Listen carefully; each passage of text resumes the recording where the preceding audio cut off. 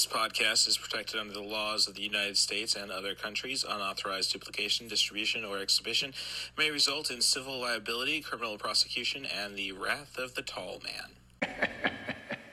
Boy! Hello, it's your host, Russ Stevens, for 90 for Chill, the podcast. To set the mood for this episode, I ended up doing some inadvertent promotion of it last week, based on a comment from an old friend from the Peoria wrestling scene. I think a generally good guy overall, Chris Ballard, aka Chris Hazard, but he is the type who does like to rile us quote-unquote marks up. I just thought it kind of places us in the right mood for the show. His comment was, Bret Hart sucked. He had the charisma of a dead cat. His time at the top coincided with the worst ratings in decades. Bret Hart sucked. As I said, marks. You know, honestly, there's no shame in it, as long as you don't try to be too smart about it. And maybe this is the entire problem with the conversation, or the comment. Obviously now, who cares about ratings? Well, especially in the 90s when wrestling was your top cable draw anyhow, and it wasn't until 95 they really matter. So, I digress. My response to this was Kevin Nash and Shawn Michaels, when Shawn Michaels wanted to work, time on top coincided with the worst ratings. Hart was the semi-main who could at least make you consider the shit show that would close out. He was the best technician with a character. His character was closer to an actual Zen warrior smacking samurai asshole. For those who came from shoot combat, he seemed the most authentic. Hart could make anyone look like a contender in Bloodsport. Mid-90s super heavyweights were just the sumo guy, except they never faced Frank Dukes. To which Chris responded, that's a lot of words to say Bret Hart sucked. Little hand says it's time to rock and roll. Bring the noise. So welcome to 90 for Chill, the podcast. I'm your host, Cool Movies. Darth is the handle that I'm trying to get over on social media. You can follow me at Twitter, at CatBusRuss, ironically. And my letterbox, though, is CMDarth. My name is Russ Stevens, and I'll get to this week's episode, but since we've been away from Allie's Accessories Shops on Etsy's Trash Feature Review for a couple of weeks, I figure let's catch up with Allie. I did drop a bonus episode of a couple of her features she's provided 90 for Chill to discover.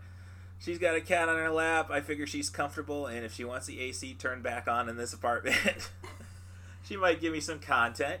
This week's episode, though, is going to be about the greatest DVD double pack I think I've ever found, which is Bloodsport, starring Jean-Claude Van Damme, and Showdown in Little Tokyo, starring Dolph Lundgren, and is the second film of Brandon Lee's career as an actor.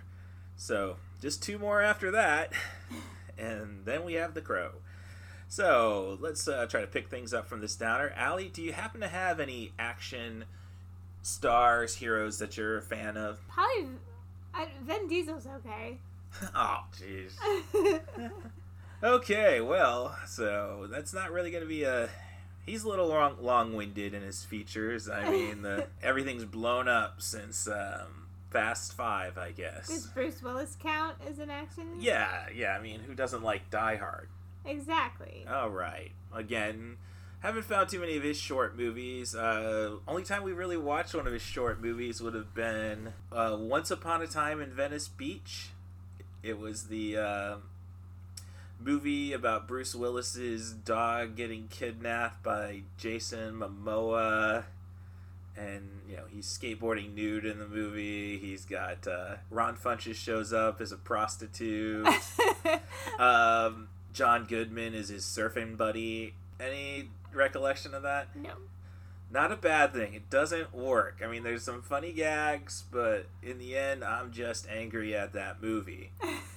From the, what really pisses me off is it's from the writer of Cop Out, which is notorious for Bruce Willis. It was a Kevin Smith directed film. He did not write it. And Bruce Willis just treated Kevin Smith like garbage on set. So it's like, it ain't his script. Now, granted, I don't necessarily think Kevin Smith is necessarily a brilliant director, brilliant screenwriter, no question there. And I think he's even acknowledged it. Like, if he directed the Green Hornet when it was discussed, like, he would just basically have Kato and the Green Hornet just chilling out in front of their car smoking cigarettes, and then all the action would actually happen off screen, and then it would come back and just back to smoking cigarettes. And he'd cast Ben Affleck as Kato, so we know how seriously he takes his cinema, at least, which I think is a good thing. And I'm almost tempted to get Netflix again to watch the new He-Man series, since Kevin Smith's behind it.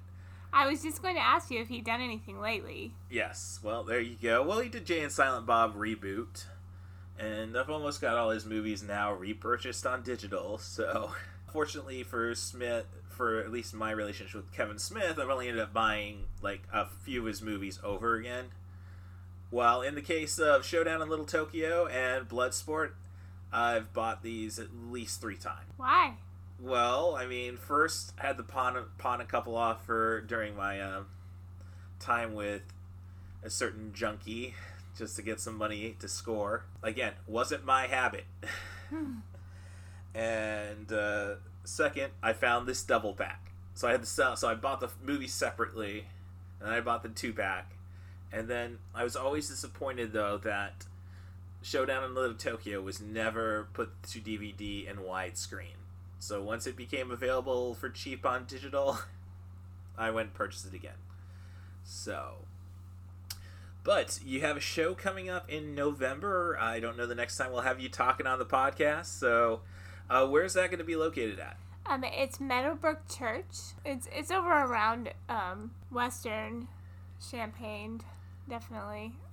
You've done this show before, correct? Yes. I think that one was on Duncan between Windsor and Kirby, but okay. Well, it's Meadowbrook Church anyway, and it's, I believe, the 9th of November, and it's just a fun place to go. My friend Tammy is going to be there with her craftiness as well, and then I have the Winkler sisters will be going as well. Just a fun place to go and get stuff for Christmas presents. Just really unique people throwing a show together.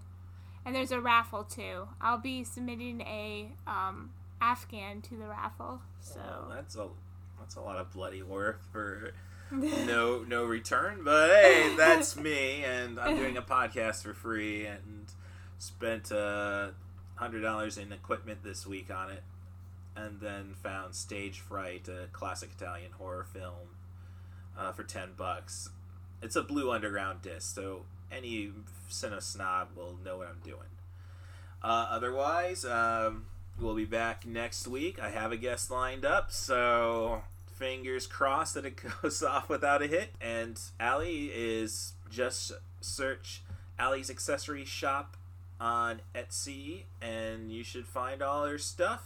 That's ALLYSACCESSORIESSHOP. Otherwise, you want to be on the podcast, come up with a movie, theme, feature. Well, that's redundant. Feature, theme, actor, or director. Focus on sub 100-minute movies, and I'll gladly have you on. You can direct message me at CatBusRuss on Twitter, or you can send me an email to rustthebus07@gmail.com. That's RUSSTHEBUS07@gmail.com. Thanks, Allie, for doing a little bullshitting with me for the pod, and we'll get on to the show. no problem.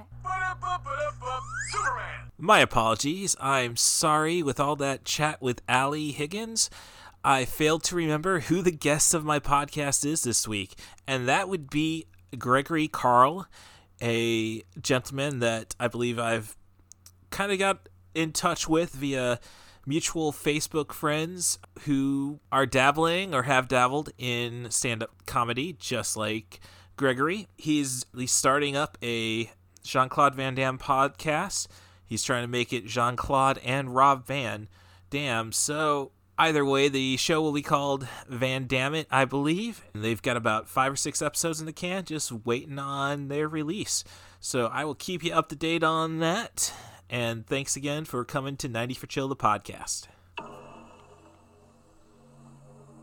For over 400 years, they've developed their own mysterious traditions. For over 400 years, they've had a strict code of honor and unparalleled standards of respect. For over 400 years, they have terrorized the streets of Japan. Now, they want to control the city of Los Angeles. Determined to leave their mark in blood.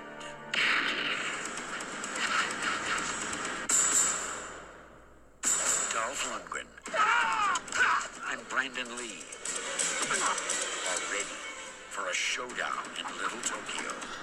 They're two LA cops who are hungry for a little takeout. Dolph Lundgren, Brandon Lee.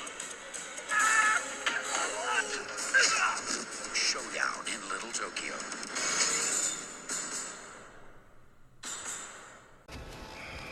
Hold on to your butts.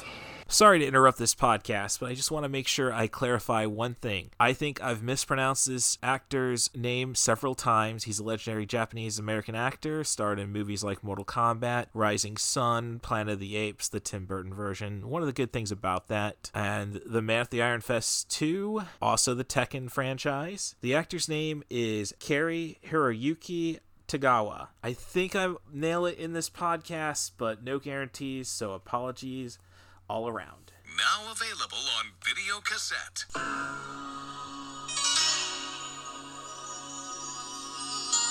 For centuries, the Society of the Black Dragon has sanctioned an ancient rite of combat known as the Kumite, woven only to the world's most lethal warriors.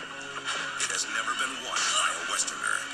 You are not Japanese. I can do it. Now, for the first time, the true story of America's super agent, Frank Dukes, can be revealed. Uncle Sam can't afford to let you get hurt. I'm going to Hong Kong. Frank is going to fight in the Kumite, and we're here to stop him. An awesome human weapon. It hurts me just looking at it. Who infiltrates the Chinese underworld. I did not come this far to stop now. Take him. A forbidden competition. Couldn't you just get me in? Strict rules, no press. You telling me you never break rules? Where every fighting style, every worthy opponent, every deadly technique clash in savage combat. Time to separate the men from the boys. And only one will triumph. Now I break you. International martial arts sensation Jean-Claude Van Damme in Bloodsport, the true story of the ultimate champion.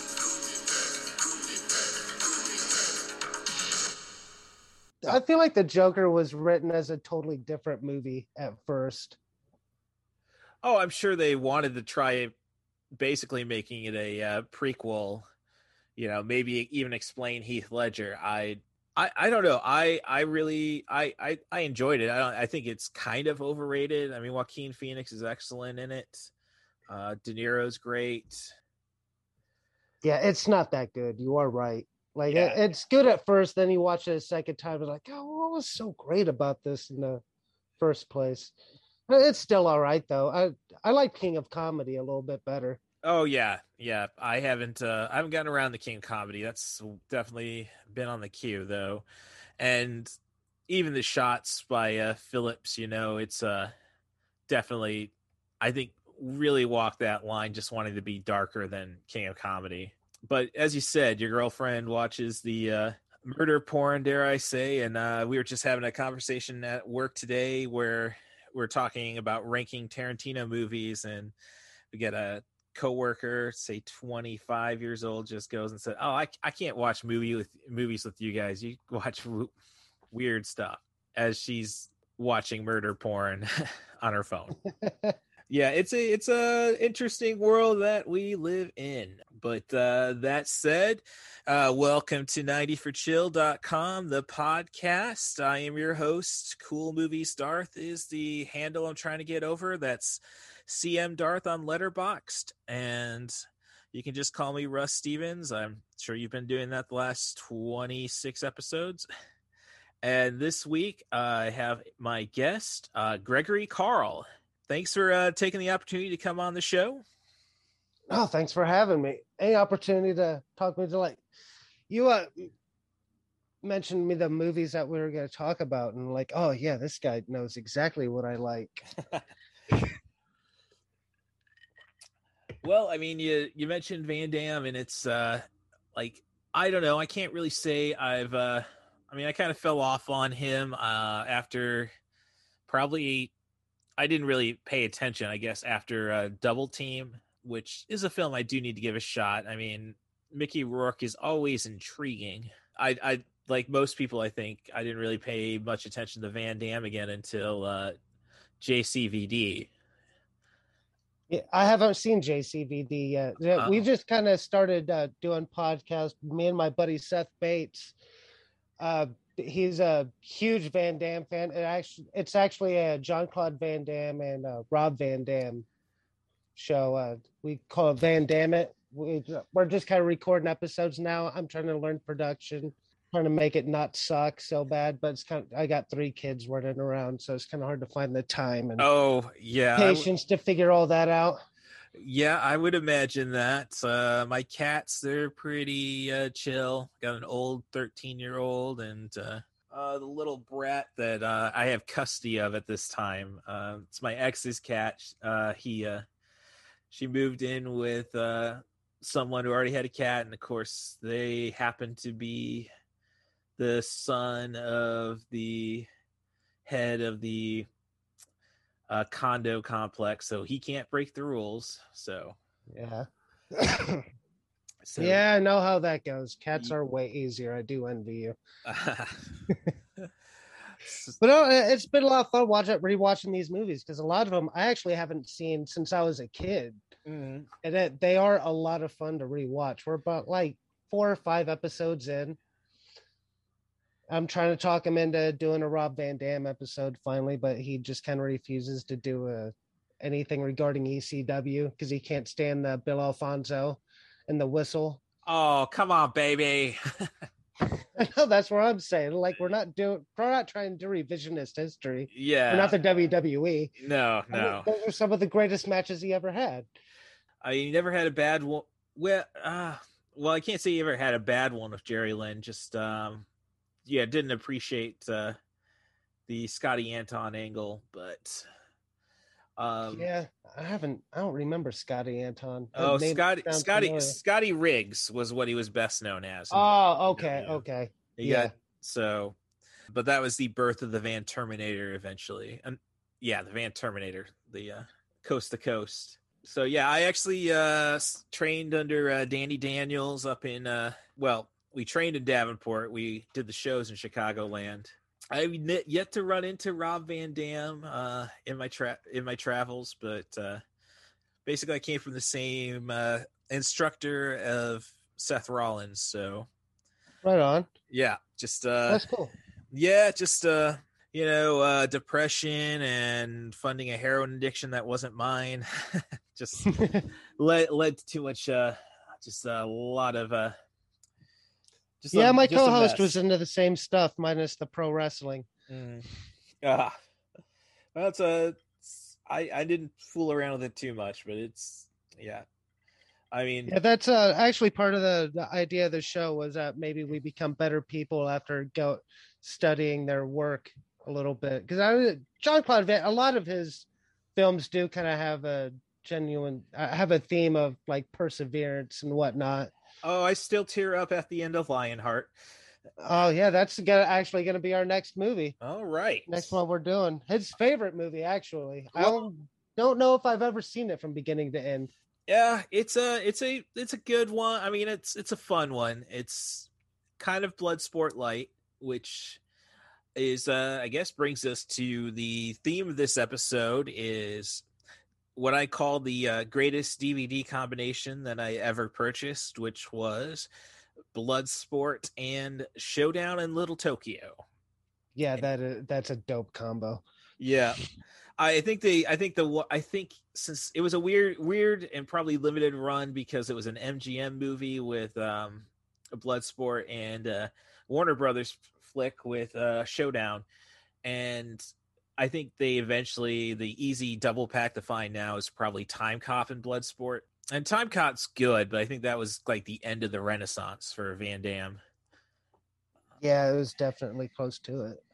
So with these movies, and I guess I'm bringing up the heroin era of my life, I've ended up probably purchasing 3 times. The first time I had to go and pawn some stuff off. Those movies were just around at the time. Then I found the double pack, and then eventually, did digital. I wanted to really see Showdown in full widescreen, and ended up purchasing them all again on iTunes. So not as many times as I've repurchased Star Wars movies, but it's getting up there. So here's hoping I can keep my TVs running and don't need to make that 8K jump. Yeah, I hear you there, man. I think Showdown, I remember I have vague memories of as a kid before I finally watched it all the way through. I watched it a couple of days ago. Mm-hmm. Yep, I rewatched it last night. Bloodsport a couple nights ago. G.I. Joe the movie, actually, from 1987, the animated film. No, really. I only really enjoyed it just because this is where you need to take the live action movies, give Dwayne Johnson some organic super soldiers to fight against. Yeah. So, and I don't know. We'll probably skip giving Sergeant. I'd say skip bringing Sergeant Slaughter in, and definitely no to the full head of hair that his character has as Sergeant Slaughter in G.I. Joe the movie. I'm not going to judge it. I've been falling asleep watching an old tournament anime called Baki the Grappler. So, I really only saw the OVA. Maybe anime for me. My time was the late 90s. I was in high school, mowing my lawn, parents' lawn, getting $25 and then spending it on a single hour VHS tape of some anime. Oh yeah, I remember those days. I'm not really into it now. Just every so often, one will catch my attention, and I'll start watching it. Like Baki, I think Netflix bought it, and they started doing new ones. Yeah, and I caught those, and they were pretty decent. They're just ridiculous, tournament anime. Yeah, you don't have to pay much attention to it. There's cool gore. It's what more do you want in 20 minutes?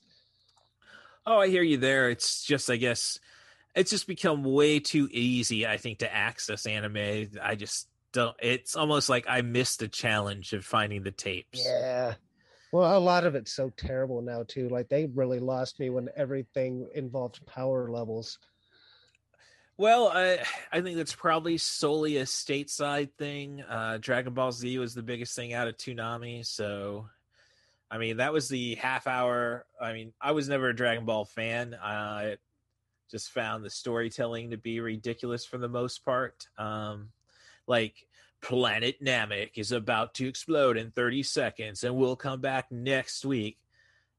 And at the end of that episode, Planet Namek is going to blow up in 15 seconds. Like, yeah, I know time's relative, but I never was either. I'd more like the feature film kind of stuff. Like I like Ghost in the Shell and Appleseed and all that kind of stuff. I think both of those were Masumi Shiro, but now I'm just getting nerdy.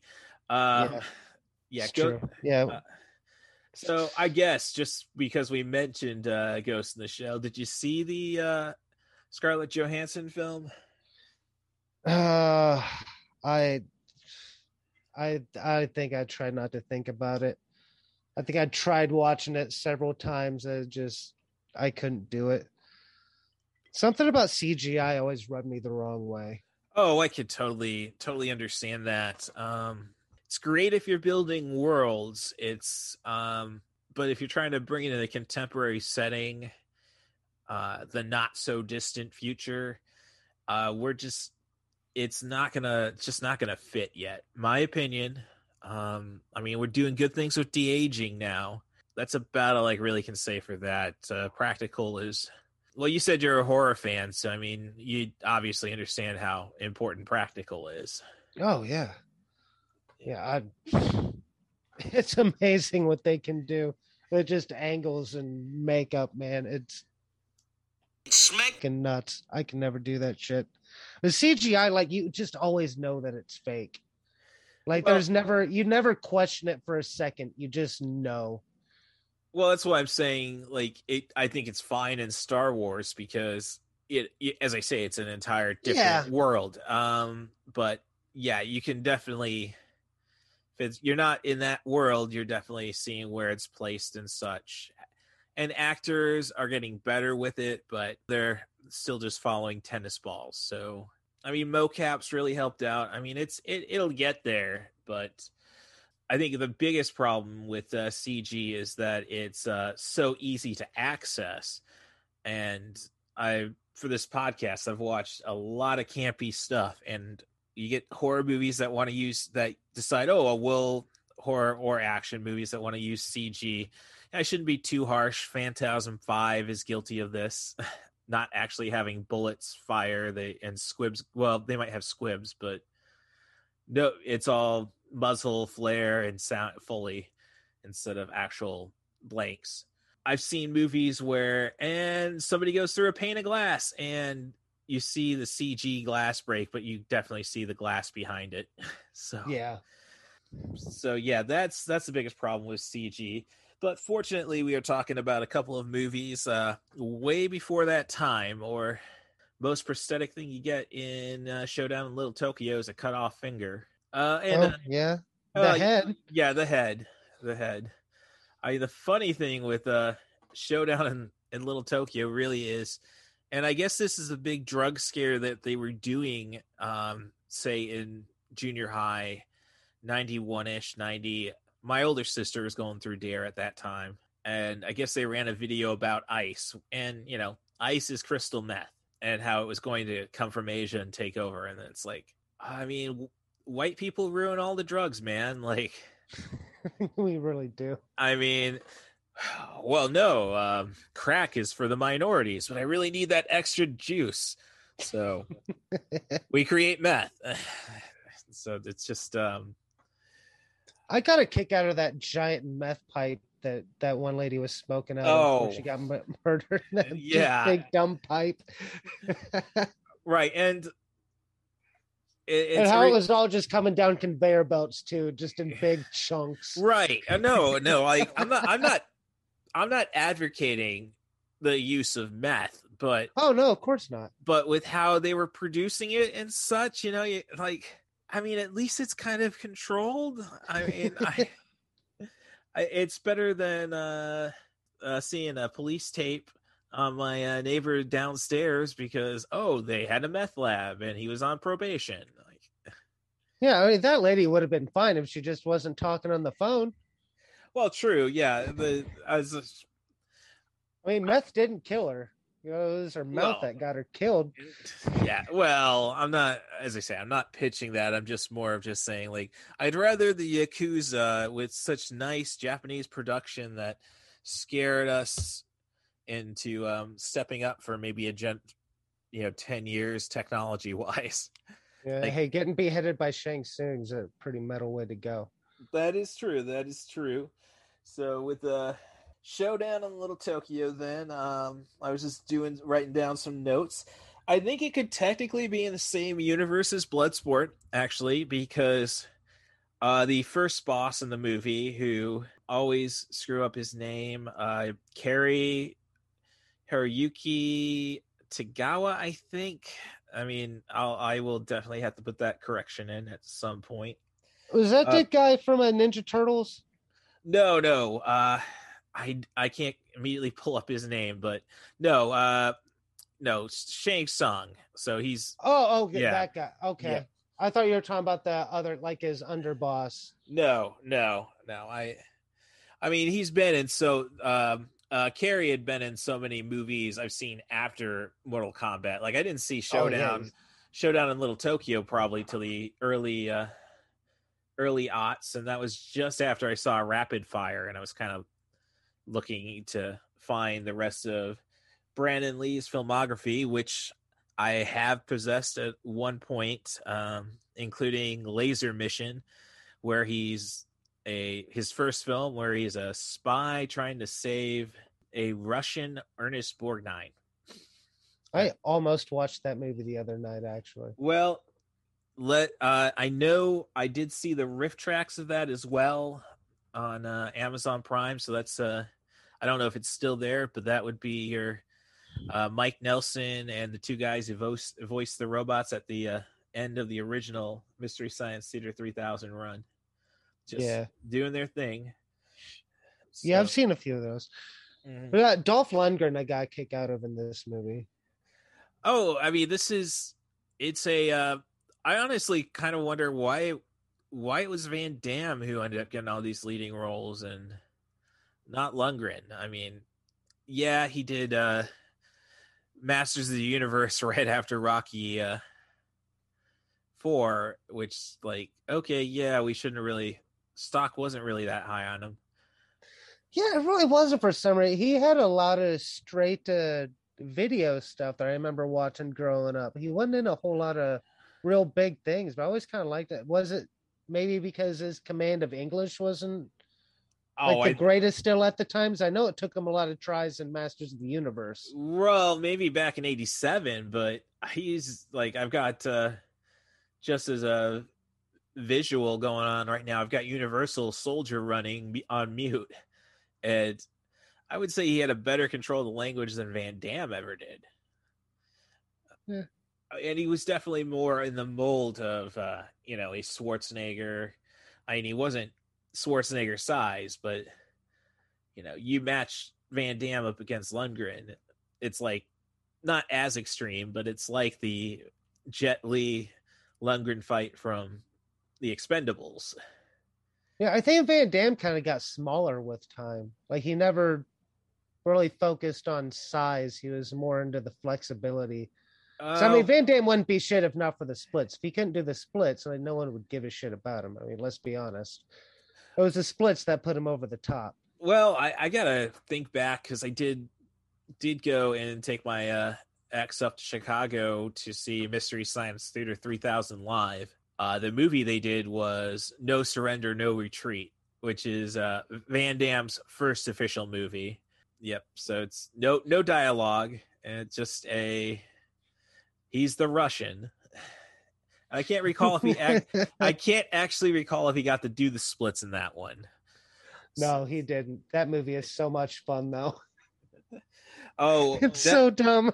It's definitely one I definitely appreciated seeing with Jill Hodgson and the bots just riffing over it, though.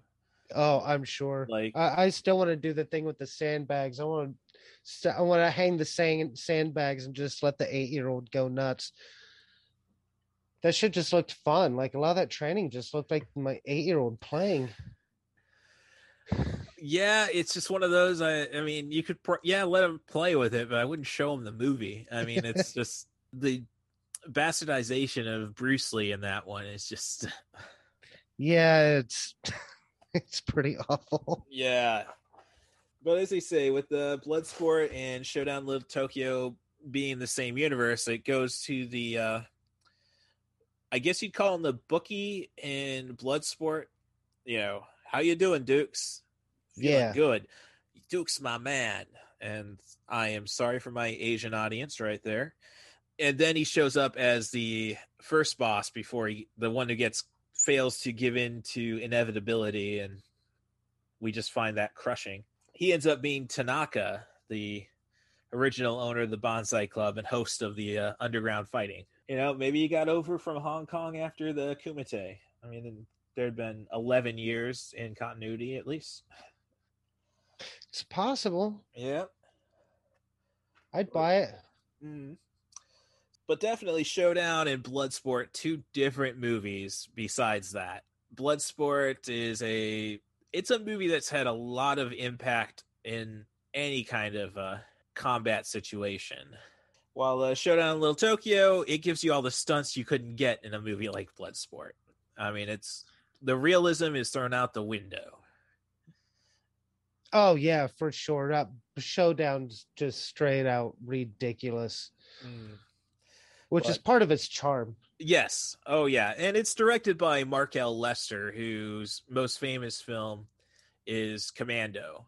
It explains why I think only one. Well, it's the same fight every time in a Mark L. Lester movie, except for this. That director's kind of become trying to fill in the footsteps for Roger Corman when he finally leaves this world. And I did see a movie for him I reviewed on a podcast episode called Groupie, which was I don't know why he directed it because he doesn't do much. But it's basically a crazy chick movie inspired by the Great White Band Fire. Really? Yeah. It's fairly recent then. 2015, so still 6 years removed from the fire. I mean, oh shit! I didn't think it was still making movies anything that recent. Yep. So, well, as I say, he doesn't usually direct. He's I think you could see his name attached to a bunch of Asylum films if you are familiar with that studio. I mean, somewhat. I just watched a movie of his called A Class of '84. Yes, Michael J. Fox is actually in that one. Yeah, I haven't seen that one, but I have seen. He did a movie with Mark Dacascos, who I'm surprised stock is still middling. Mark Dacascos from Only the Strong, I think, is his finest work, but. Well, his finest work is John Wick Chapter 3 Parabellum. He's the plays Zero, the assassin who's pretty much in charge of assassinating John Wick. Okay, I haven't seen part 3 yet. Were you a fan of 1 and 2? Oh yeah, I've seen 1 and 2. I just haven't gotten to 3. This whole past year I've been pregnant, baby, and all that kind of stuff. Yeah, I understand. I understand that. I've missed a lot of things, but I don't like a lot of new things. Like we were talking before, it's too long. Like once I see like a 3-hour runtime, I'm already kind of checked out. Well, you see, I'm kind of miffed at John Wick because it's 1 hour. The original is 1 hour 41 minutes, and it's like, oh, you would have cut 2 minutes off. I could have done it on the podcast, and then I would have an excuse to do 2 and 3. Because I think if a movie does great with 90 minutes, then you got to expand on everything. So I don't mind it going. By the end of chapter 3, it's 2 hours 15 minutes, and it's like, yeah, but it keeps getting bigger and grander. I can accept that. And the most recent thing with Van Damme that I saw is the Kickboxer reboot. I think the first one, Kickboxer Resurgence, which I don't know why they gave that title since it's a reboot, where Van Damme basically plays the teacher. That movie was pretty good. Ends with a fight with Dave Bautista. So just before Batista really skyrocketed. And then they did a sequel, which a lot longer, a lot more contrived. I mean, I kind of dug the Kickboxer franchise. I wasn't really a big fan of the first one. Mark Dacascos actually is the one who's in the 5th one as the Kickboxer. Yeah. They did a sequel, Vengeance, and as I say, it's really convoluted. Mike Tyson is in prison with our hero, kind of teaching him things. A lot of MMA guys. Christopher Lambert is the boss, the big fighter replacing Tong Po. Tong Po is portrayed by the Mountain from Game of Thrones. Oh shit! Yes. I can't wait till we work our way up to that one. Oh, I did like the Kickboxer franchise too growing up. I loved martial arts movies growing up, like Best of the Best and Kickboxer. I like the old Shokasugi ninja movies. Mm-hmm. Oh, loved all of that stuff. I didn't get into horror till later. No, I didn't either. I was raised pretty. I can't say my parents were puritanical or anything. I was just essentially the oldest child. My older sister, she does great and everything, genius level IQ. She's just socially awkward. She has Asperger's disorder, so it's not her thing to be normal. Yeah. So, and not that there's a problem with that. I'd rather be weird than normal. At least that's what I put on my dating profiles, and I don't really ever see that as a corresponding answer. But basically, my parents would follow the MPAA as they had more kids. I had have a little sister and a little brother. They got more lenient. And really, by the 90s, my dad's not a big movie goer anyhow, so my mom would want to see a movie like Interview with the Vampire or Judge Dredd. So she didn't want to go alone, so I got to tag along for those R-rated movies. Right on. So, but when it came to horror... She had good taste. Oh, well, Judge Dredd 95 is... Yeah, but I mean, we all were hoping that would be good. Well, yeah, but I mean, when she didn't know. Well, she was there for Amanda Sante, so okay, that's fair. As Rico, I didn't get into horror really. One, I was scared of gremlins for 25 years. Well, no, probably only but eventually got over that, and that's like one of the greatest satires of all time.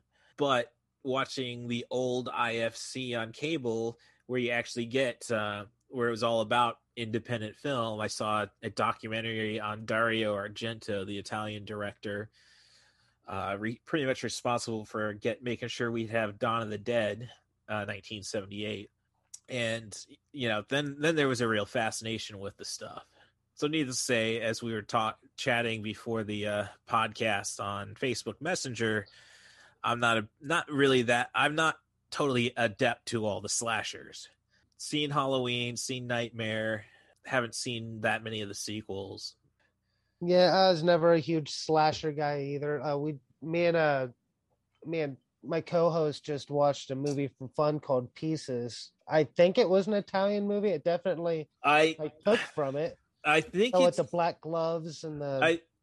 I think it's Spanish, actually. I have seen Pieces. That is, and so like that's where you kind of have to worry about.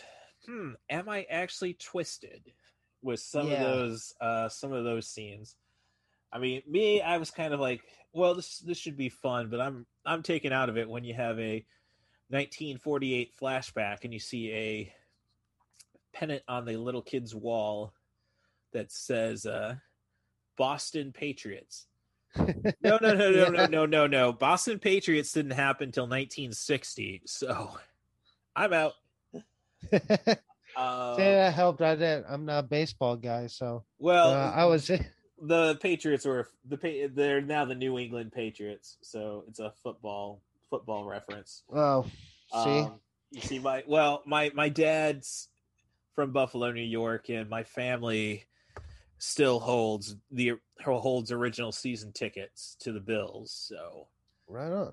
Yeah, so I know all that. So yeah, but Pieces is as I say, that's more of just me being a nerd, and not really the movie's fault. It's a goofy, fun movie. Yeah, well, kind of right. I mean, I appreciate a good bladder release, before they know they're going to get it. So that's the kind of stuff I worry about. Like, worry about myself. Yeah, I like Korean horror a lot.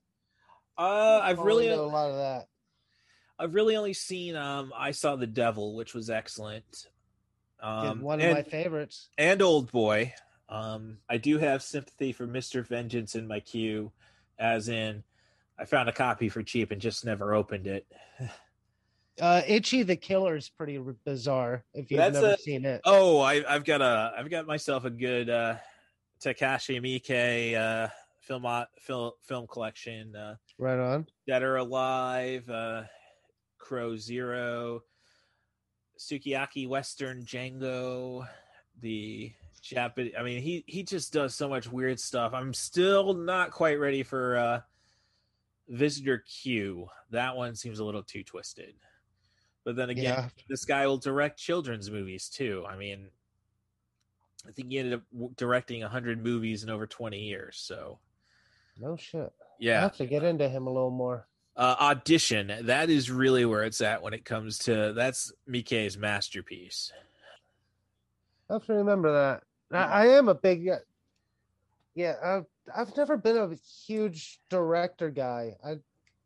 After a while, like I'll see so many movies and I'll notice, oh, that guy directed like 5 movies that I love, and his name will finally be logged in my brain. Right.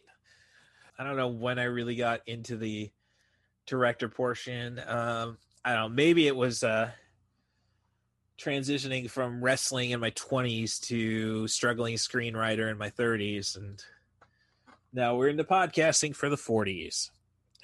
Yeah, I tried my hand at stand-up comedy, and now I'm just trying to figure out podcasting.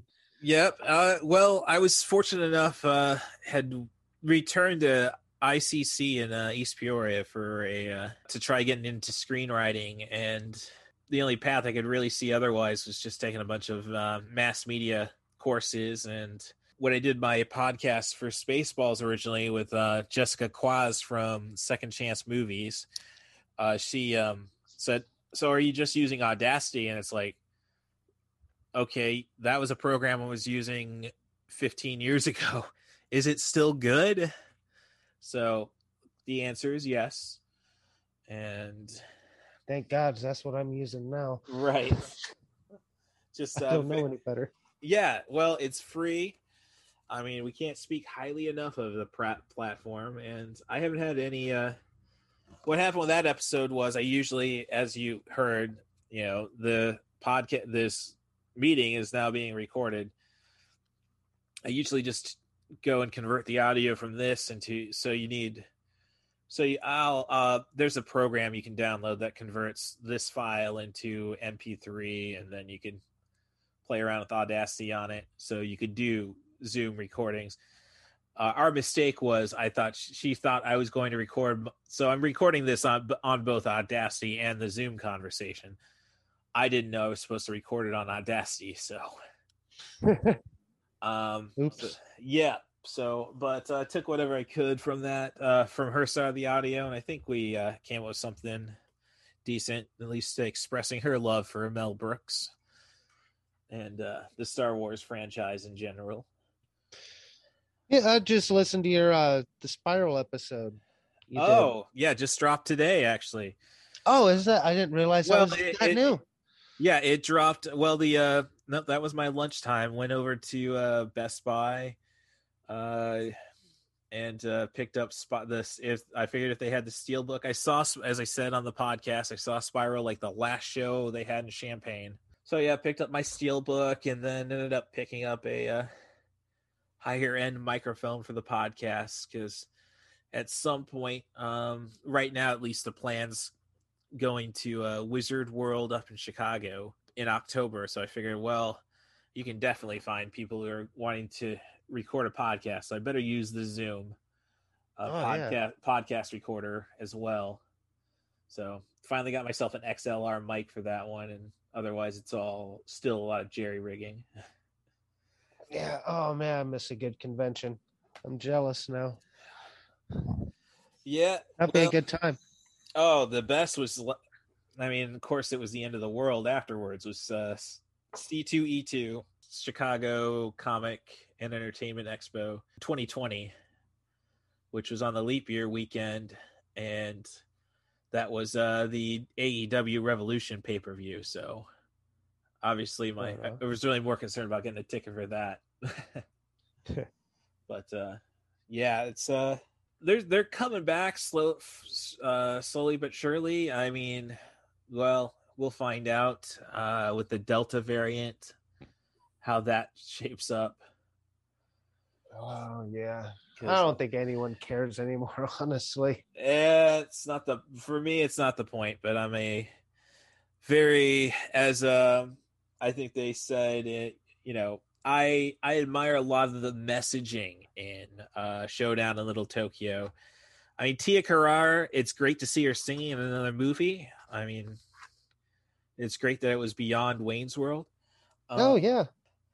I mean, she had a great little speech, which I think is just good for action movies and action heroes in general. Is like, you do the right thing because it's the right thing.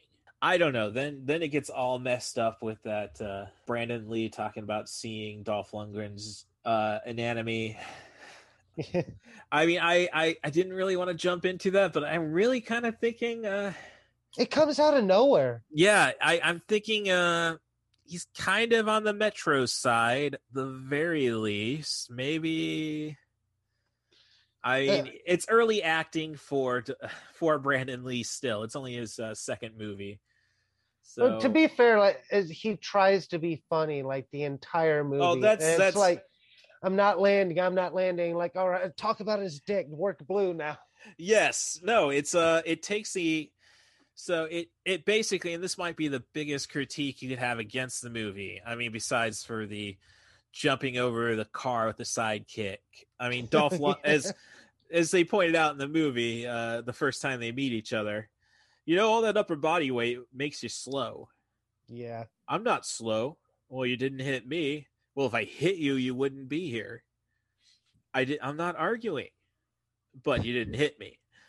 I mean, there's some great dialogue. I mean, it's not him trying to act blue. I just think, like, I don't know. I think there may have been something in the character that they wanted to worship Dolph Lundgren by the end, or it's a little nod to our more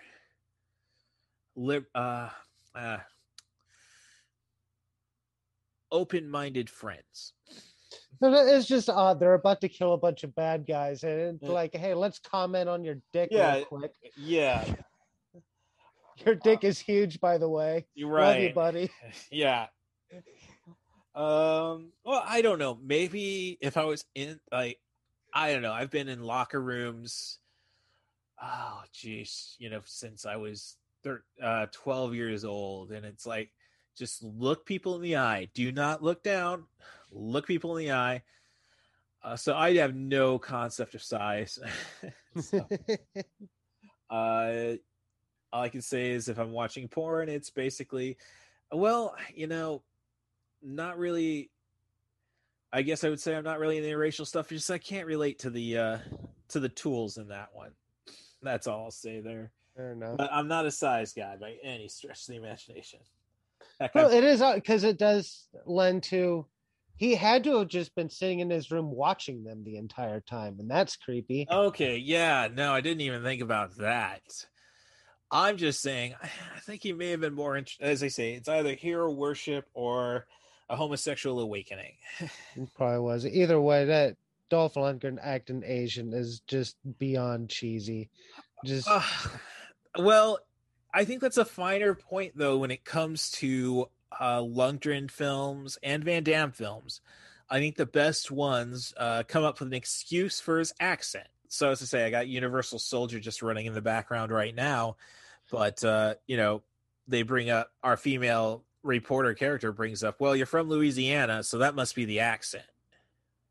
And then you look at Hard Target, where he's playing a Creole wanderer, and back to Bloodsport, his parents are immigrants. So yeah, I think that's just but that could have been a lie. I mean, do you ever look into Frank Dukes? Everything that man says is probably a lie. All right, I have seen an interview with Frank Dukes with MMA commentating legend Michael Schiavella. Actually, I take this from another commentator, Joey Styles, when he was asked by Steve Austin about New Jack and what's real, what's not with New Jack. And Joey Styles answered, listen to everything and only believe half of it. So if New Jack says he's killed 4 people, justifiable homicides. That means he's at least killed 2. Yeah, I believe that.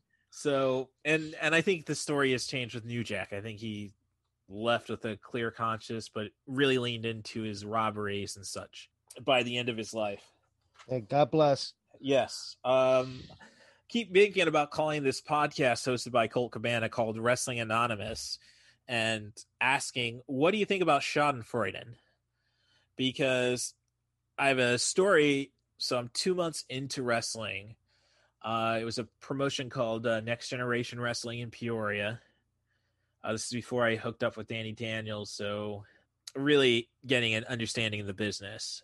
So our promotion, we got a guy who was conning, basically to get some control in the promotion. He was conning us into a association with Thunder Wrestling Federation in New Brunswick, Georgia. So we were Thunder Wrestling Federation North. They were Thunder Wrestling Federation South. They came up to do a show in December 2002. So we went to do their New Year's show in 2003. And so this leaves me 2 months into the business. And as I say, this is a promotion where I was telling my friends when I joined them, I think I can debut in 2 weeks. I did not debut in 2 weeks. It was 3. So needless to say, it was a far cry from what I would eventually learn. So we're doing this show in New Brunswick, Georgia. Closest city is Jacksonville. And in this match, I get double drop. So, I mean, there's a lot of drama behind it. I was supposed to be wrestling this one guy, and then this tag team, they didn't know that was going to show up or not, showed up, and they just teamed me and that guy together. I get tagged into the match. I take they whip me off, they give me a double drop kick, and then they land on me during the kick. So I get knocked out. You can see me go unconscious. They cover me 1, 2, smart enough to pull me up, roll me to my corner, tag in, have me tag out. And I regain consciousness on the apron, get into the ring on the next tag, throw a couple forearms, and then just arms drop, concuss stare. And then I got back in the ring. It's my fault. So I end up getting at least a kendo stick shot. I get smacked with the Complete Idiot's Guide to Professional Wrestling, which was my prop. I get a spine busted on the floor. So that's the only time I've ever time traveled, and I've been knocked out by a UFC fighter. So Thunder Wrestling Federation, though, is where New Jack did a show and thought a kid was working a little stiff with him. Stabbed him 9 times. I'm kind of thinking, yeah, go New Jack on that one. So that's my wrestling Schadenfreude story, and yeah, I can't really feel too bad for those guys. The guy didn't die. Yeah, you kind of at that point, like, you know who you're dealing with. Yeah, act right for sake. He will kill you.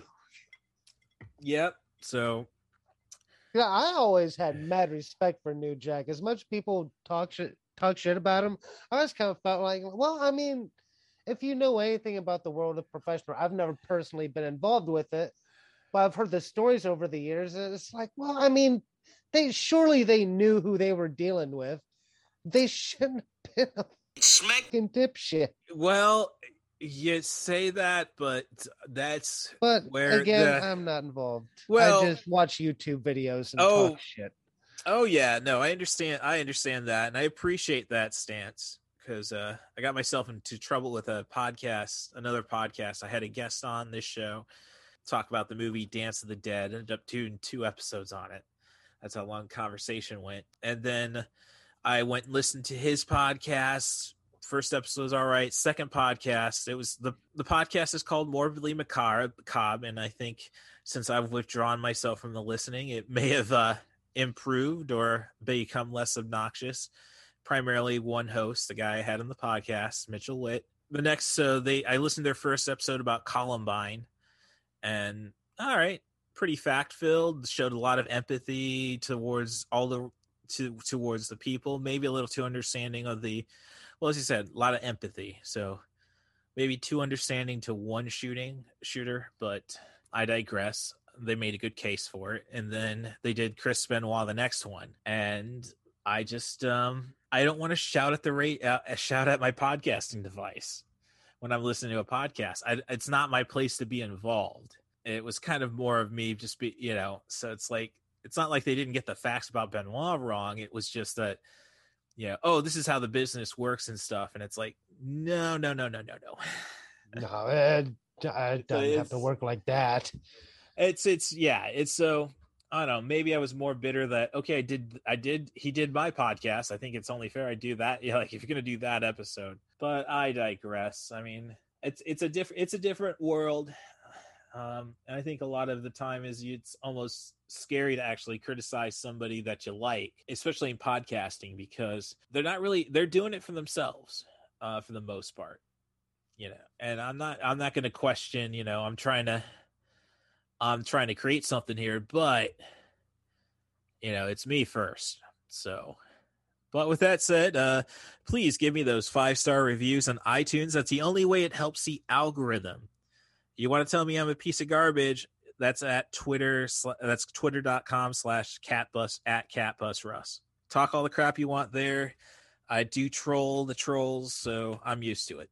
Let's see. Honestly, I'm looking for a transition there, and well, I guess we could bring up Bloodsport. As they say, that movie has a huge impact. I think I knew it had a huge impact on martial arts. I was studying Taekwondo at the time when that movie came out. And that was what everybody was talking about, saying how ridiculous it was. And yeah, I did the math this time around. So the Kumite, if we saw all 10 of Chung Lee's fights, that would imply the tournament had 512 fighters. Yeah, the math sounds about right. So in the end credits, when they're talking about how legit Frank Dukes was, he said he retired from the Kumite 329-0 from 1975 to 1980. Now, if I listen to the movie right, the tournament's only held. This is where all Frank Dukes stuff falls apart. The tournament is held every 5 years. So that would mean he'd have to have fought 164 fights per tournament if it was only 2 tournaments. If it was 5 tournaments, it would be 65 fights each year. Now, from my time as a folk style wrestler in high school, junior high school, even grade school, the most matches anybody could wrestle in a day was 4. Now, if you do the math, stretch it out, I guess you could do 12 fights in a day. I mean, yes, we had Illinois High School Athletics Association, not the Korakukai as our yeah, you didn't have Yakuza standing over your wrestling matches in high school. Well, it was triads in Bloodsport, which okay, well, either way, yeah. Well, that interview I saw of Chevello with Frank Dukes. Frank Dukes can still do the coin trick, as I say. I think he's a legit badass, but he uses that to create all nothing but fiction around him. He reminds me of like an uncle that just tells crazy stories and knows some tricks. Well, what he just strikes me as. Yeah, but I mean, did you ever hear what happened to the sword that he supposedly won after the Kumite? I think that Chevello asked all the questions. So this is what he heard. It's been a while since I watched the interview, obviously. But yeah, no, I know the tournament was supposed to be in the Caribbean. I mean, he changes the facts every time somebody asks a new question. I mean, he's a sociopath. No question there. And when you claim to be friends with your best friend is Steven Seagal, what happened to that guy? Yes, well, maybe his movies were too long. I mean, I loved Marked for Death, but at an hour 50, it's Oh man, what a ridiculous human being that guy turned into. Yeah, I think I've only seen one of his movies that qualifies for 90 for Chill, the podcast, and that was Against the Dark, which I thought, okay, this has to be gold. It's Steven Seagal versus vampires. You got Keith David in a supporting role. You got Lyndon Ashby from Mortal Kombat in another Hell supporting role. Well, those guys, like, no, it didn't work out. You had The Rock, one of The Rock's cousins pretty much did all the fighting. No shit. Yeah. Then I had the same thoughts with Black Eagle. It was the third movie we did. It was Van Damme and Sho Kosugi. I thought, oh no shit, they both are in the same movie? That's gotta be awesome. It sucks. Oh my god, it is boring. It was so disappointing. Well, truthfully, I wanted to like it so bad. Well, I don't know if I can ever really watch a Sho Kosugi movie when the first one I saw of his is Ninja 3 The Damnation. I mean, Ninja 3 The Domination. Yeah. I apologize to Canon Film Group for saying The Damnation, because no, it's okay. I think those guys are dead now. One of them is, yes. Honestly, I can't complain too much about that company. Delta Force. They had gold. I'm sorry? They had gold, man. Oh, I mean, you talk about Van Damme, you had Bloodsport from those guys.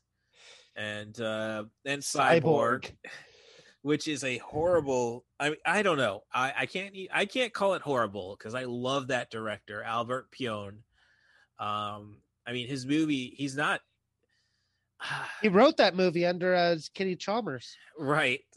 He's a Albert Pion. He's willing to take on the ridiculous premises, especially, and when his most famous movies are definitely 20 years ahead of what we're capable of doing, and he's going to do it anyhow. He gets a lot out of very little. Yeah, but when you say very little, that's talent, and like he's I mean, my favorite one of his movies, I'm still looking for some way to watch it now instead of just picking up an old VHS tape, is called Heat Seeker with Gary Daniels, who I'm a huge fan of his stuff. He was the Brit. That was the name of his character in The Expendables. Okay. Yeah, he was also, like, it took, I don't know, like he was gold, but made for video gold, but Hollywood is very reluctant putting a very British guy as a star. So there's a movie he was in called Firepower. The main drawing force is it was Ultimate Warrior's only movie. Okay. Yeah, I never watched it. It's fun. But your protagonist is actually one of the lackeys from Johnny Lawrence's gang from the Cobra Kai, was the lead actor. So okay. It wasn't the put him in a body bag guy. It was I think the first guy Daniel-san beats. But yeah, I haven't. I've been thinking about rewatching Karate Kid. I started watching Cobra Kai on Netflix, and I have vague memories of Karate Kid when I was a child, and I barely even remember it. Well, I only saw the first two Karate Kids, and I haven't. I don't actually have Netflix right now. I'm more of a movie guy, so I'd rather, if I'm going to spend $15, I'll do it on HBO Max. Yeah, I hear that. I just watch my girlfriend's account. I barely even watch it. I don't know.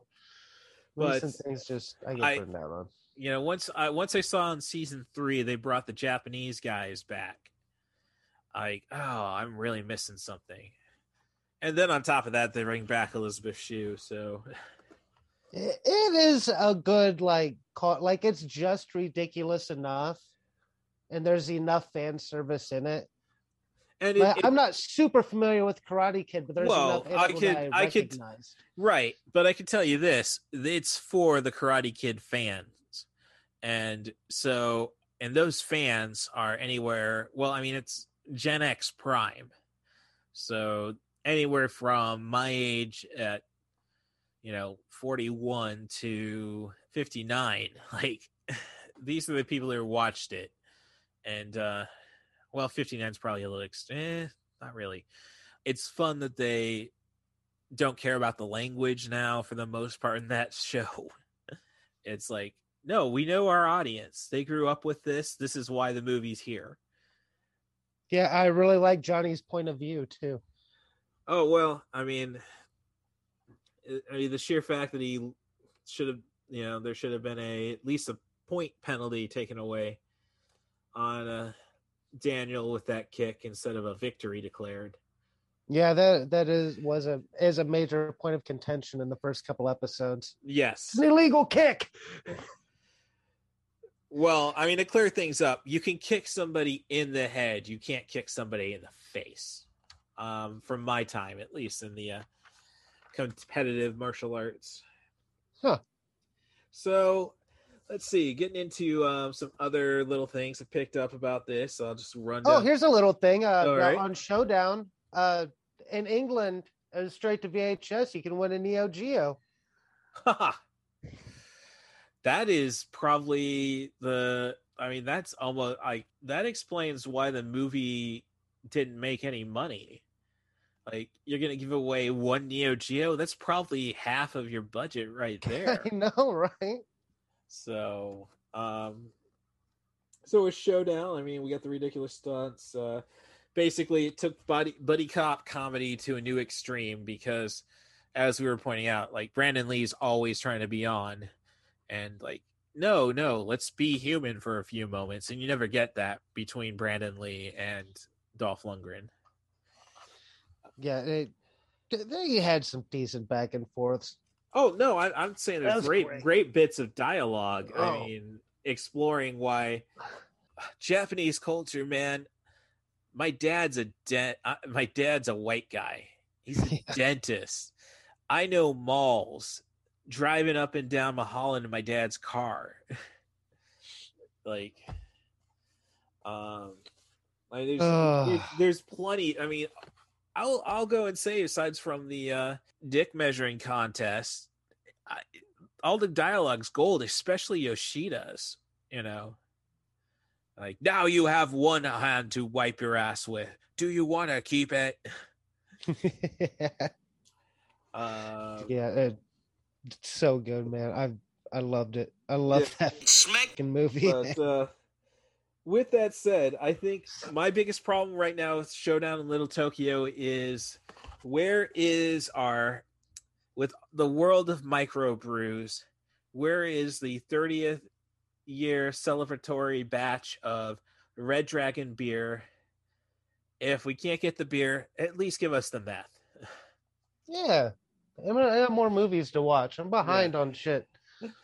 So, all right. So, we did the math on how the mathematically proving Frank Dukes is, regardless if he can kick my ass, which, well, mathematically speaking, well, by the sheer number of fights he claims, I would still take a shot. I mean, he's old. You got a shot.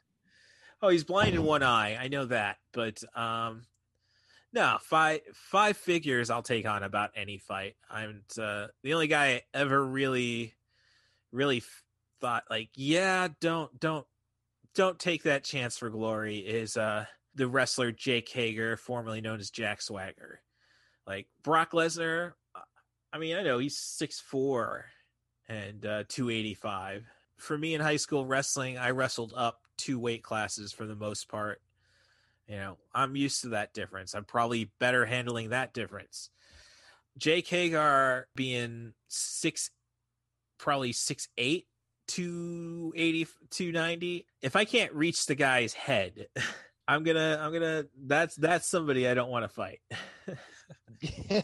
But it brings me back to Bloodsport, talking about professional wrestling, and it brings me to a wrestler, Colt Cabana, who really brought up the fact that he loves the movie and he'll talk about it to no end. I think about a lot of it when I took a seminar with him before I was training with Danny Daniels, still faking my way for the business.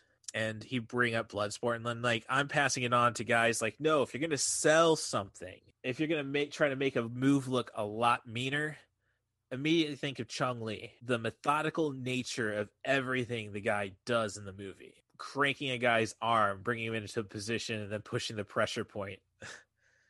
It's so methodical. I mean, if anything, and people wanting professional wrestling to be more like it was, that's the stuff you should be watching and taking note of, how to make everything just sell more just through facials and such. I mean, that's one of the Bolo Young as Chong-Li is just one of the greatest martial arts performances of all time. Oh yeah, dude, Smack. awesome in that movie. Who's the guy in Kickboxer too? That guy was freaky. Yeah, I remember the guy's name is Tong Po. The character name is Tom Po. He was actually not Thai, if I'm correct. He was one of Van Damme's martial arts friends, and he's actually in Bloodsport. He's the guy who gets Chong-Li breaks the leg of just for kicks. Oh yeah, I didn't notice that. Tall Muay Thai fighter. Yeah. He's just kicking that wall, and he just walks in, and they're just staring at each other briefly, and his face just looks smack. Yep. So, fun fact: Kickboxer was called Karate Tiger 3 in Germany. Well, that makes as much.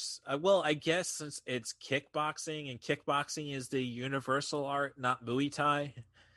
I think I've only seen one movie called Muay Thai anything. That was Muay Thai Giant with former professional wrestler Nathan Jones.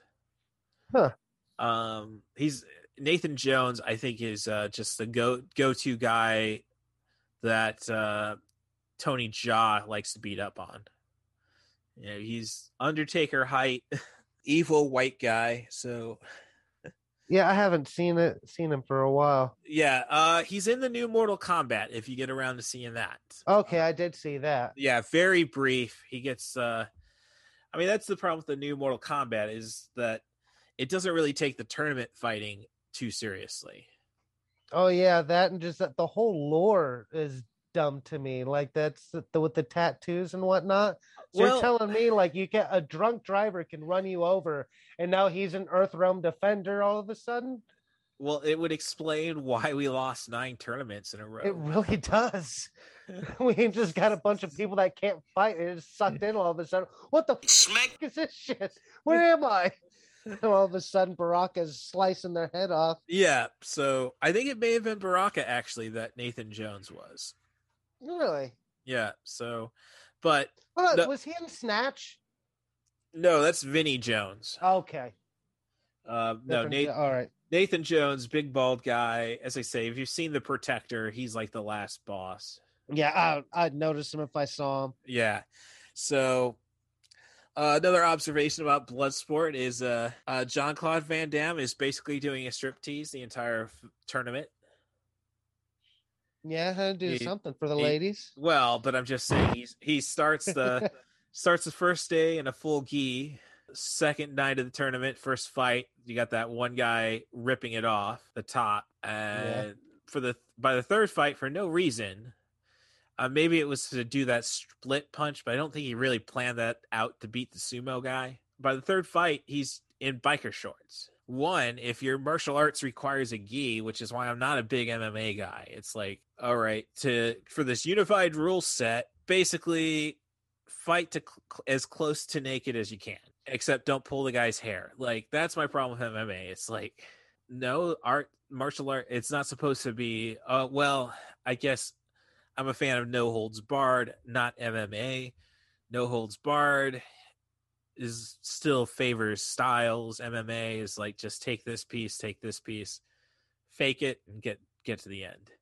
Yeah. I mean, if I knew MMA would have been what MMA was to become, maybe I would have gone into professional wrestling. I would have gone into MMA. Like, oh, I no longer have to be the best jiu-jitsu guy or the best Muay Thai guy. I can just combine, take a piece here, take a piece there. Yeah, but you'd have to get through those first UFC years, and everyone was on roids and just smashing each other. Well, no, that's what I'm saying. You couldn't get through that. That was a time, but they hadn't figured out. All you have to do is take this part. Oh, there's rules now, meaning I can. Yeah. Like, no, a good fight, like in Bloodsport, a good fight ends in 2 minutes. Yeah, sounds about right for a real fight. Well, for a real fight, yeah, you don't get the time to dance around the ring, try to figure out your opponent.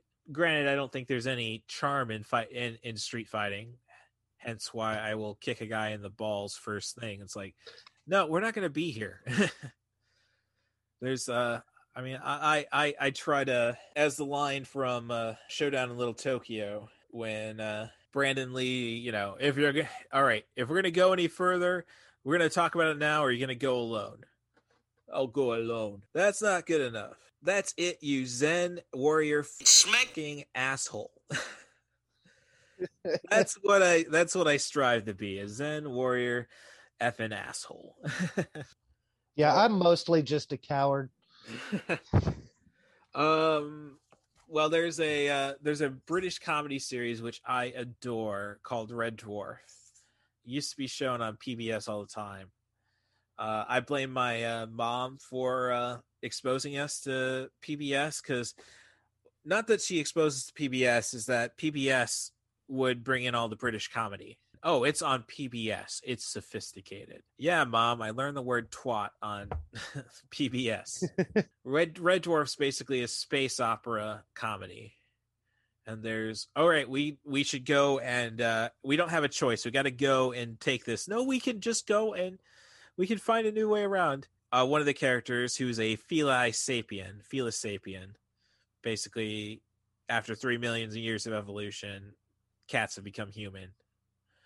There's an old cat saying, it's better to live a day as a tiger than a lifetime as a worm. And our coward character responds, and there's an old human saying, who's ever heard of a worm skin rug? Solid point. Yes. Yeah, I was more of a Hitchhiker's guy. Red Dwarf is one of those things that's always popped up in my queue. I just never took the time to watch it. Oh, well, and truthfully, I haven't taken the time to watch all of Hitchhiker's Guide. I love the movie, and I know that's kind of a blasphemous statement in several circles. Well, if it wasn't for the movie, I'd have no idea what Hitchhikers was. Well, that's been a common theme actually with the podcast. As I said with the Spiral podcast, talking to the only couple that was in the movie theater with me, and how the girl, and that's why I like the Star Wars sequels. People want to claim their own thing. People get introduced to it, and once they get introduced to it, that's theirs. And I can kind of respect that. I guess I should be less brutal towards fans of Twilight and the Hunger Games saga. Oh no, you don't. They deserve it. No. I said I guess I should be. I didn't say I was. All right. I mean, read a book. I don't know. That's just total elitism. I'm a guy who faked my literature degree. I mean, yeah, no, I that's the advantage of having an older sister who's socially awkward, who can't talk to people. I get to hear, I'm the only person she talks to, so I get to hear every detail about every book she's ever read and then spin that into a degree. Yeah, to be perfectly honest, there are things in the Hunger Games that is pretty metal. There are things in Hunger Games I think are really cool. I think the world's cool. There's just moments in it that are neat. That you lose me with the tween romance stuff. Everything else is cool to me, man. Yeah, but Twilight had no irredeemable qualities whatsoever. I did do a brief review of Twilight on this podcast. I hated it, but I know what it's doing, and it's sad that it succeeded at what it's doing. As for the Hunger Games, first 3 movies are all right. Then the 4th movie just goes off the rails. and which is weird because that's supposed to be the same book as the third, but I digress. But the problem with the Hunger Games is I've seen Battle Royale. Yeah, that is a problem. Yeah, so you stretch the Battle Royale is a longer movie. And I think it's just a thing with culturally. I think, as my older sister pointed out, she is the poetic critic on Letterboxd, the poetic critic, all one word. She pointed out that I think at that time in the 80s, like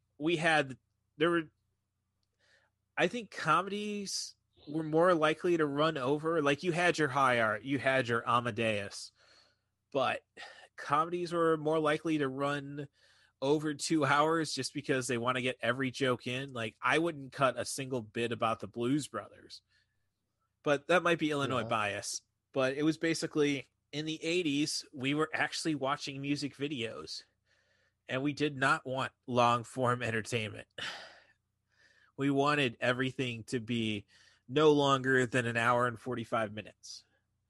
And I think the MTV not being as prevalent, actual old cultures in Europe and Japan, China, and all that bollocks, they could sit through about anything. So, but the point still remains with the Hunger Games. Look, if you need 4 movies to do that's the worst thing about the Hunger Games is I think it even takes a second Battle Royale into consideration. So, all right, you need 12 hours to do what they did in 6. There's a problem. Yeah, I think it just comes down to money too. They were making money, so they're going to stretch that out for as long as possible. Well, squeeze every cent. Well, that's a gamble I don't see as practical. Like you are immediately, like the moment you buy the property, you hire the actors for 4 movies. You are like, I think the franchise stuff all kind of stopped after the Divergent series ended up. Like we had enough of it. Yeah, that was a series, wasn't it? Right. And I'd say maybe 2-3 good movie. I mean, there's only 3 movies. I could say 2 of them are worthwhile. But it's like there comes a point of diminishing returns. Like that's a lot of time and money to devote to one idea. Yeah, it probably has something to do with why Showdown Low Tokyo didn't make as much money as they thought it would, because it was really at the end of like the buddy cop thing.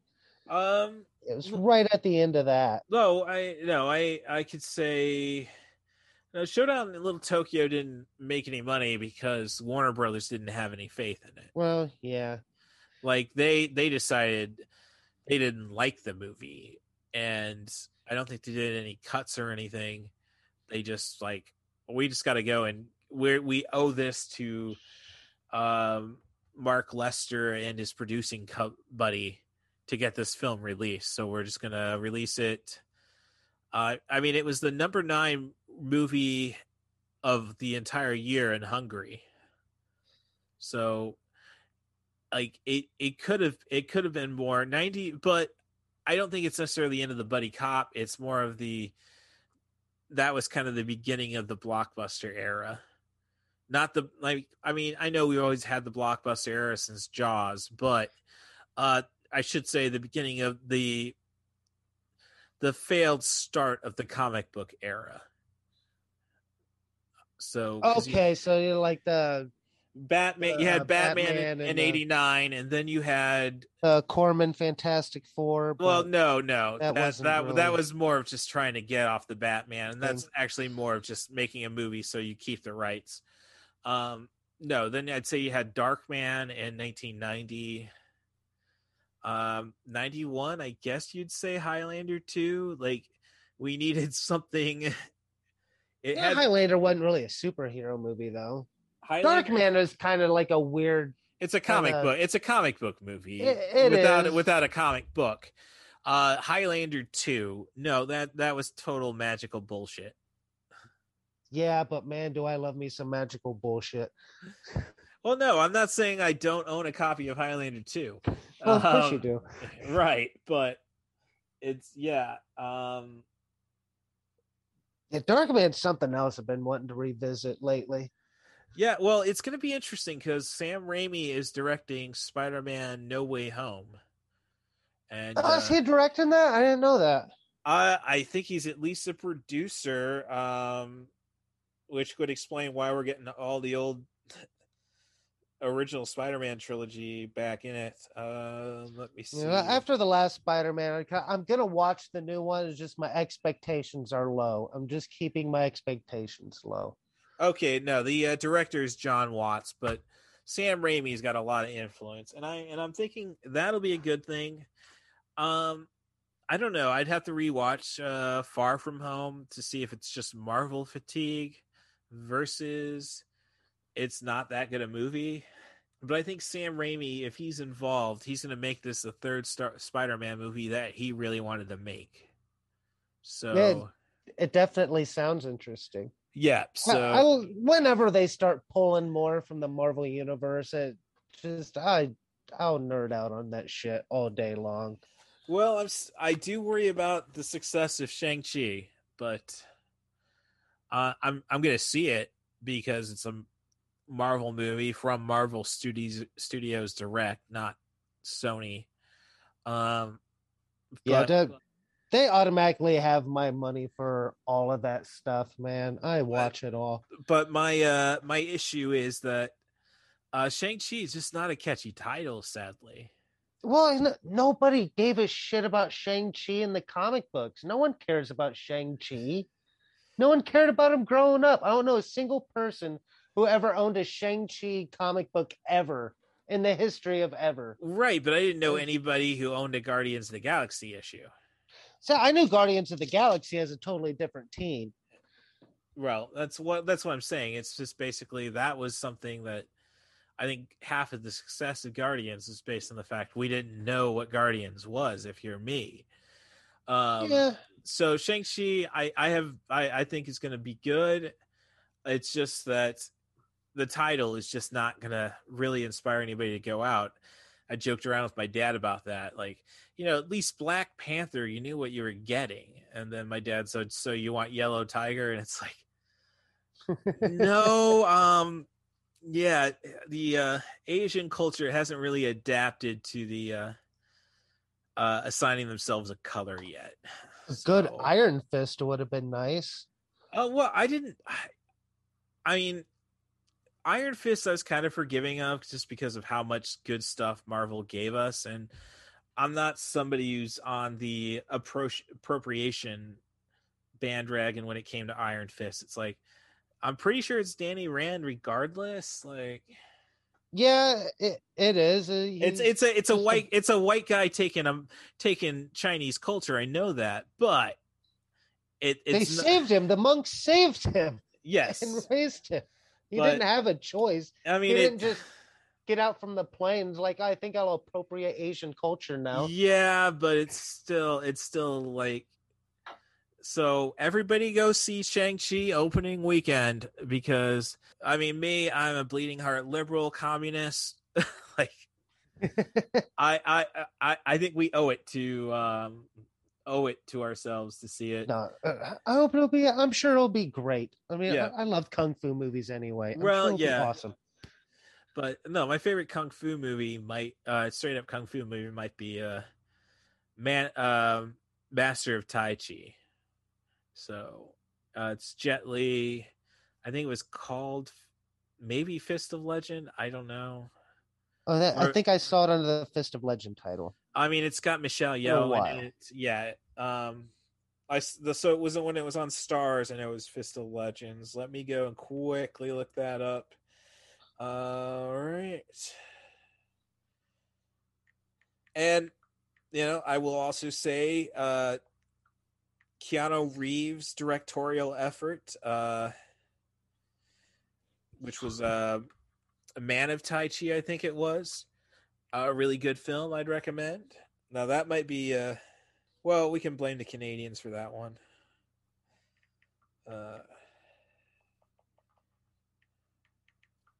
I think it might be Tai Chi Master, actually.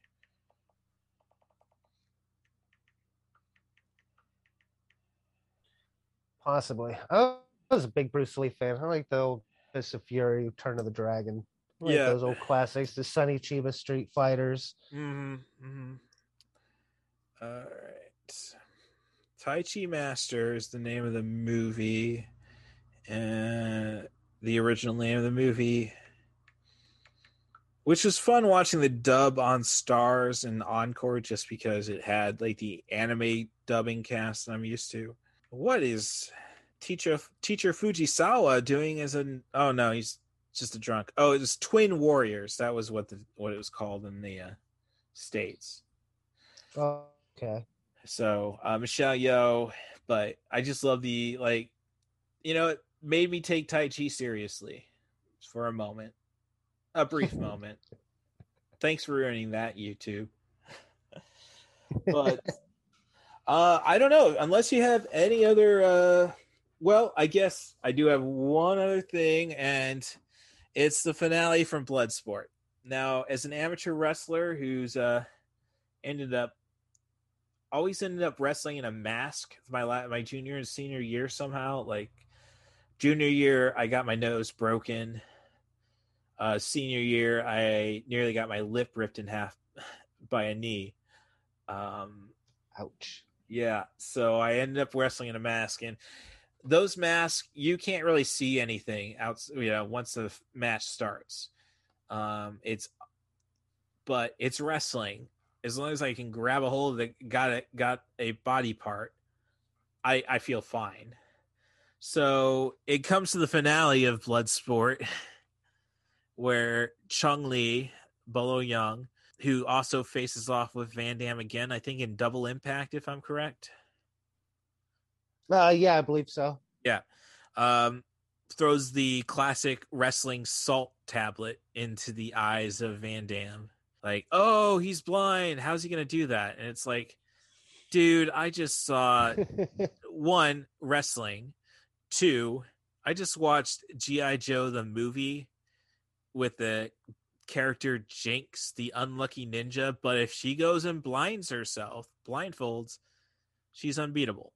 Like, no, I don't know how really, like, I understand in a striking match, I don't want to be blind. But is it really that hard, though, if I can, all you have to do is, like, wait for him to throw a kick and grab it like they do in Muay Thai. And I'm just saying, don't trust a guy who says they're blind, I guess. It's the end of that one. Yeah, you kicked that stick right out from underneath him. No.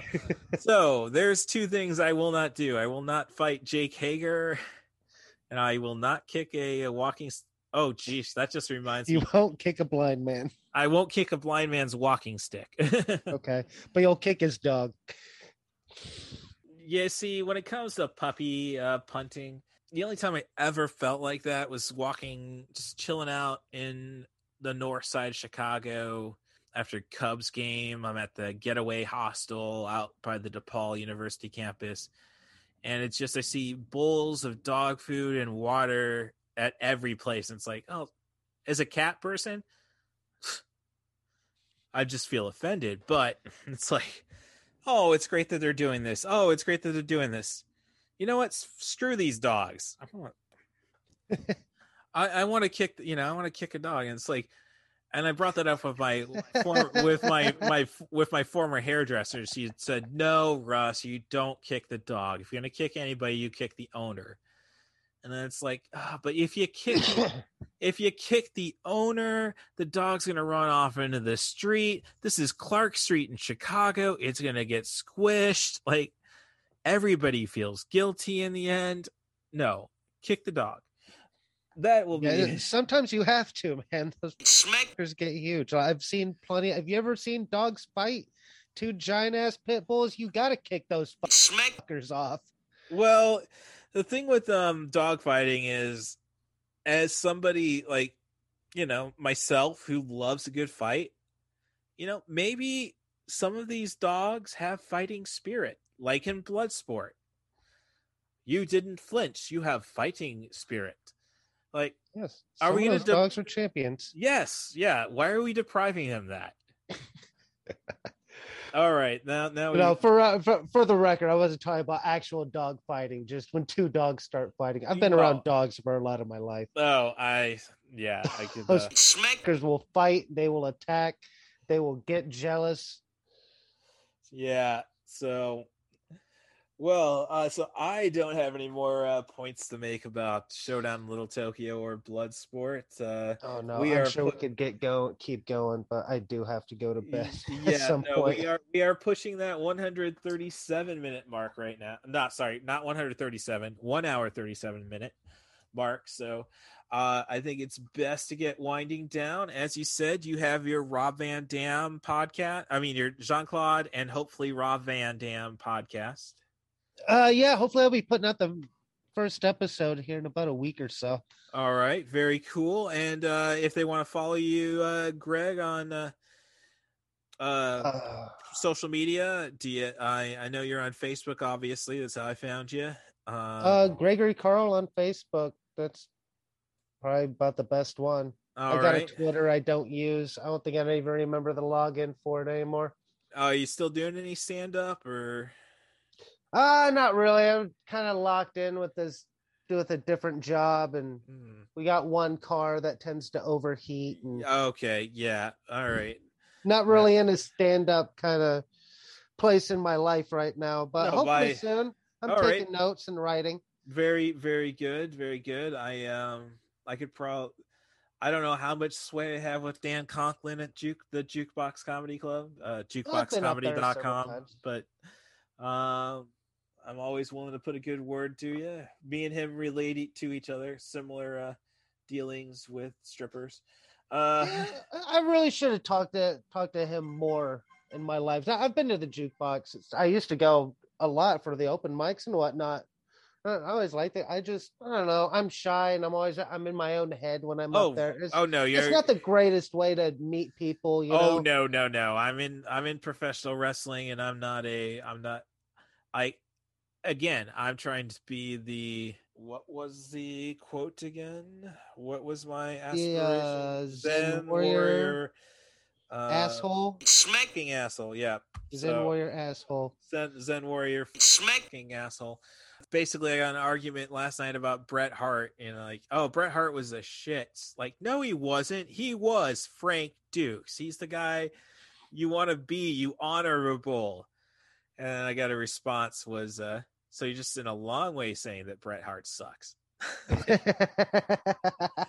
All right. Well, you can find me as always. 90forchill.com is the website. All my writing is at maineventofthedead.com. If you would like to help me out with the production of my Z-budget zombie professional wrestling comedy, Main Event of the Dead, visit maineventofthedead.com. Sending me an email at rustthebus07@gmail.com. That's RUSSTHEBUS07@gmail.com. There you can also, I'd love to hear from you. If you want to be a guest on the podcast, send me an email, or you can follow me on Twitter at CatBusRuss. Send me a DM. And all you need is a movie, a theme, an actor, a director. As long as we focus on sub 100-minute movies, we have a show. So thank you again, Greg.